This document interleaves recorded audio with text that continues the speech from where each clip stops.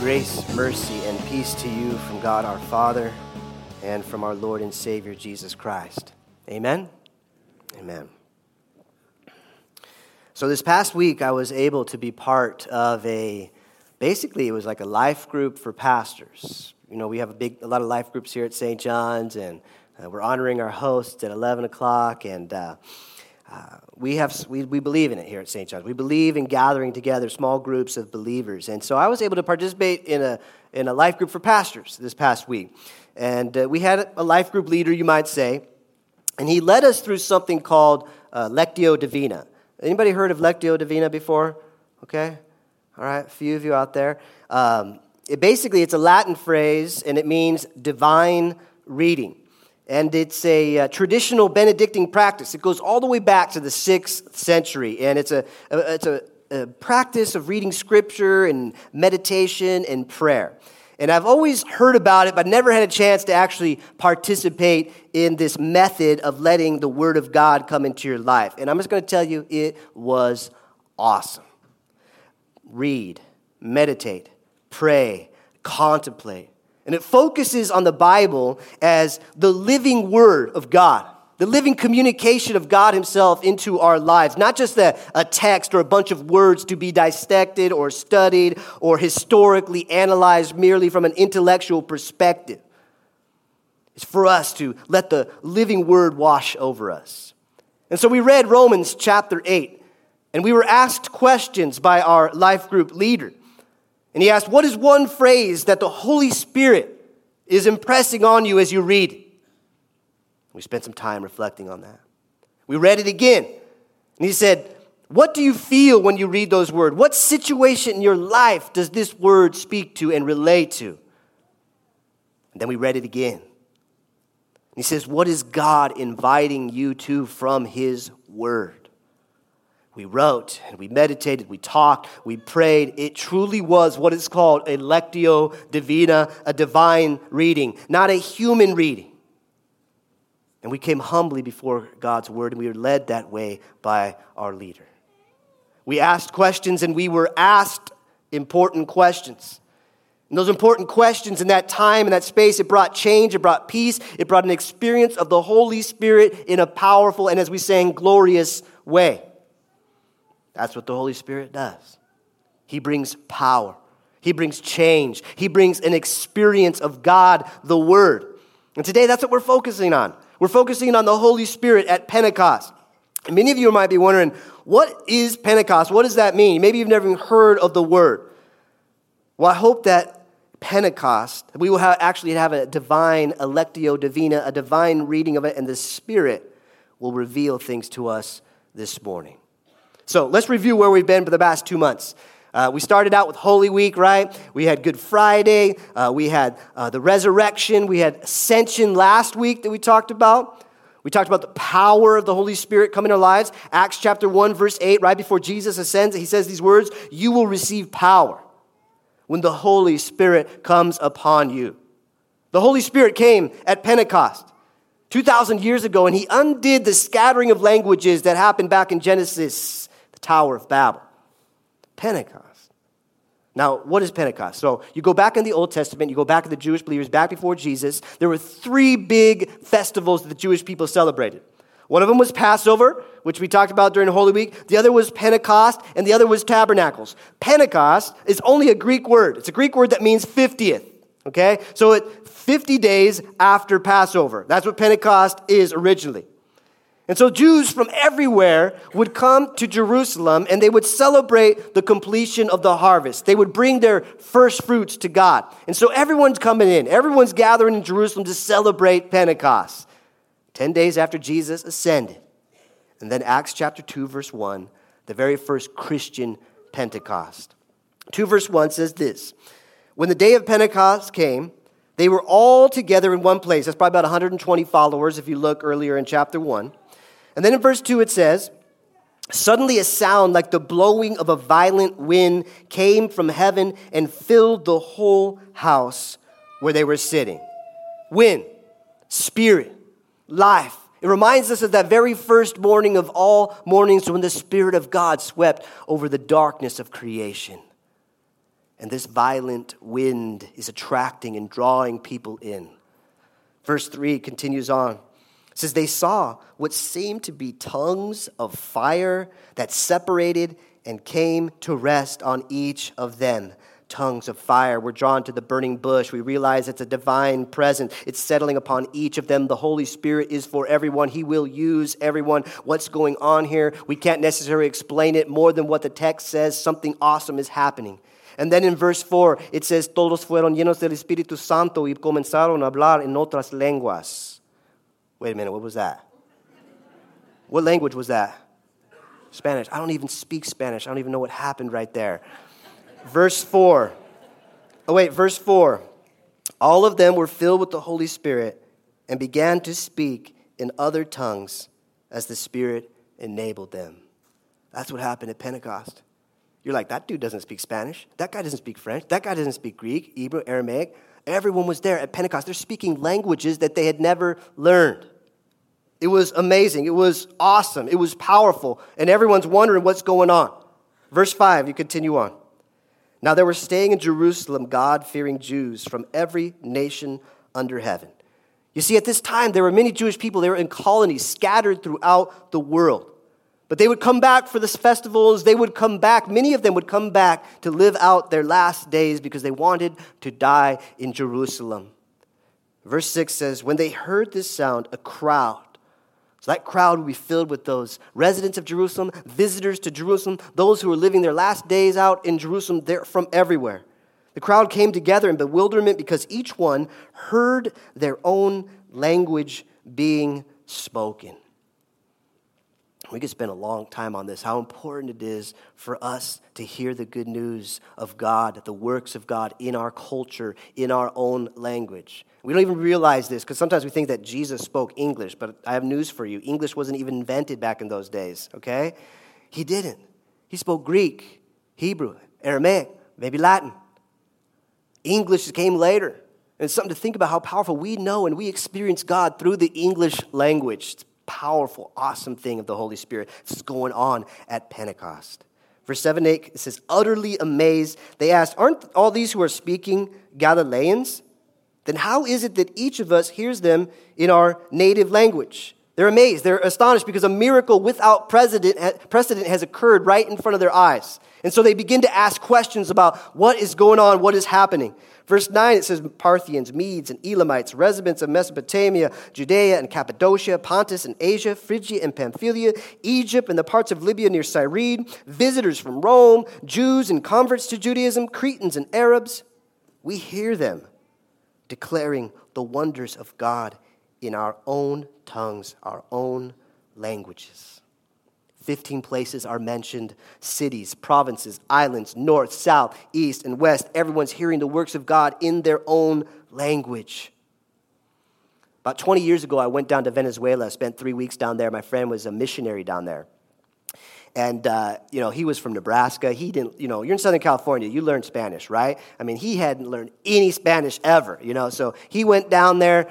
He's trying to learn Spanish. We went down to visit him, and it was like, he said, 2 months into it, he said, my brain is going to explode, He said, I could just come home at night, and I open the Bible in English, and I read it, and it speaks to my heart, speaks to my soul. It's the language I know. That's what the Holy Spirit's about. Bringing the Word of God, the presence of God into our culture, into our language, into our heart, the way we know it. Verse 12, it says, they were amazed and perplexed. They asked one another, because they were good Lutherans, they said, what does this mean? What does this mean? Right? Could you imagine it? I mean, if really that happened today, if we were confronted by what happened at Pentecost, if 120 of us all of a sudden started speaking languages that we don't know in this room this morning, we all would be like, what is going on? And probably many of us, we'd start to explain it away, right? We'd use our rational minds. We would use reason. We would use science. We would use intellect to explain away what is happening. Maybe some of us would have an honest spirit of inquiry.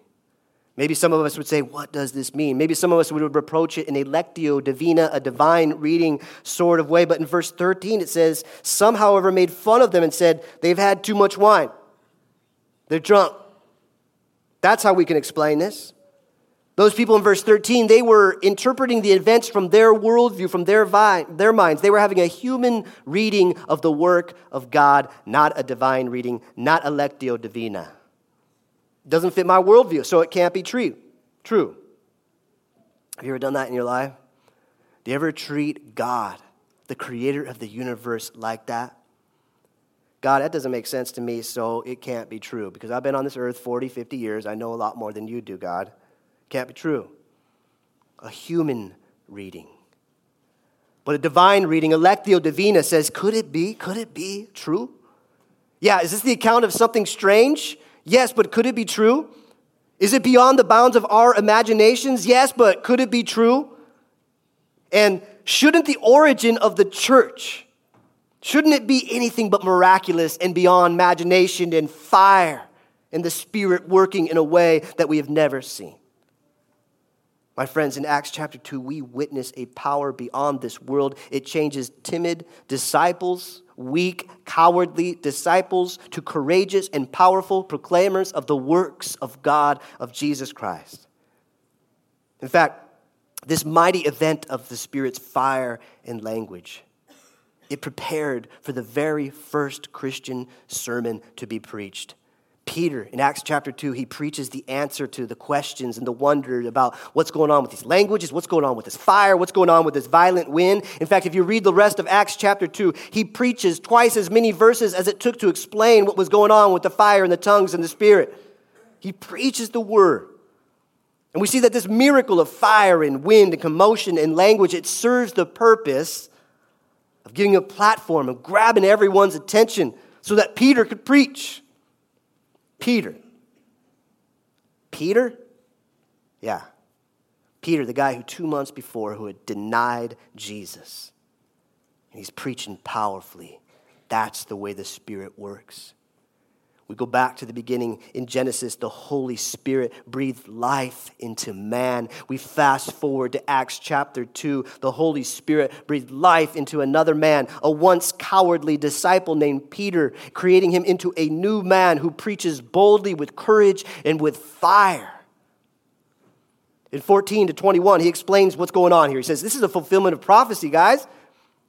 God would pour out his Spirit. He said he would do it in signs and wonders, and everyone who calls on the name of the Lord will be saved. And then in verses 22 to 36, he starts preaching the gospel of Jesus, and he says, you put him to death, but God raised him, and he was exalted to the right hand of God. And right now, he's pouring out his Spirit in your midst.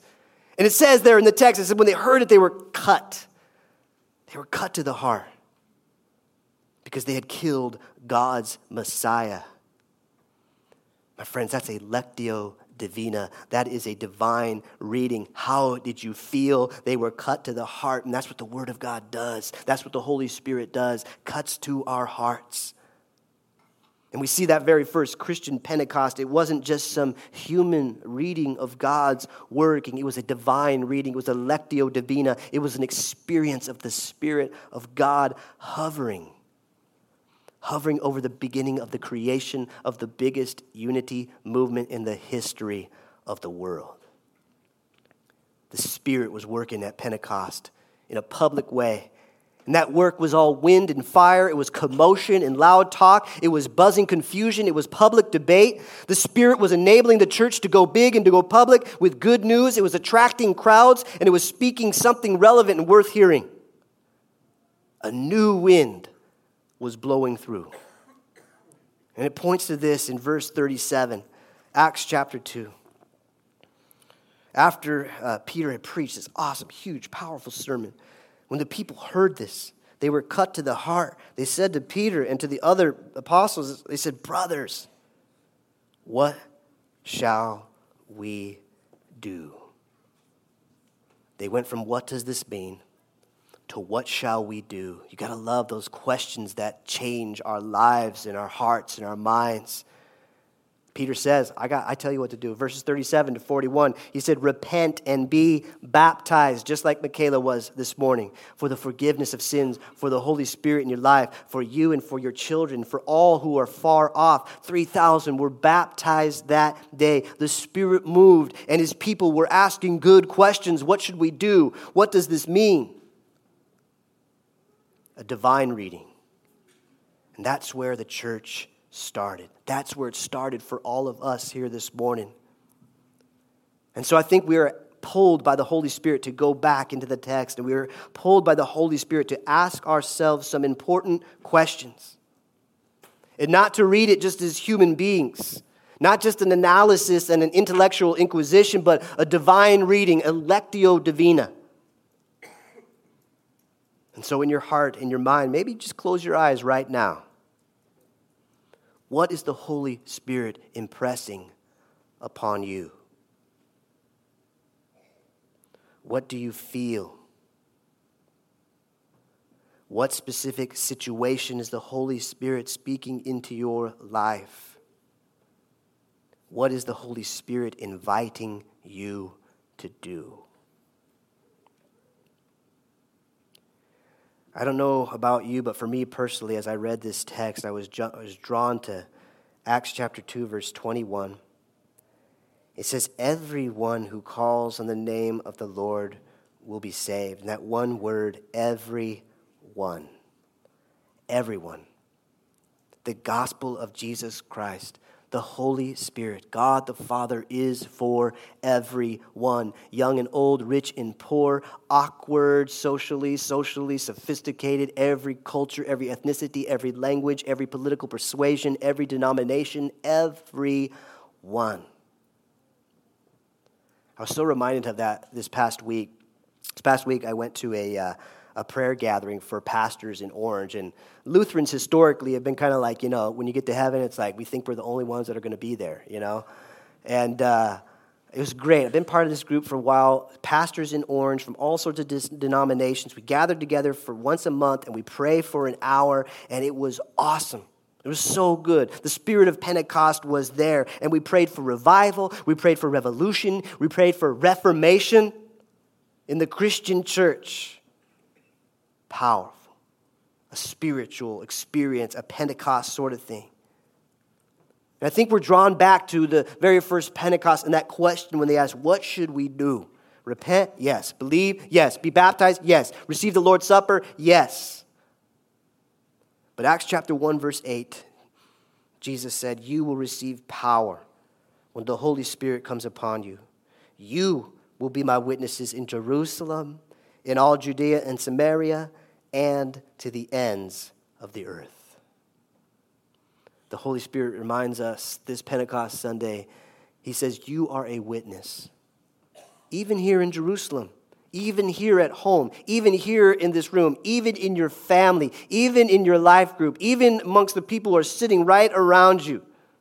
How important it is for us to proclaim the power of the Holy Spirit into each other's lives, not just even for out there, but even for in here.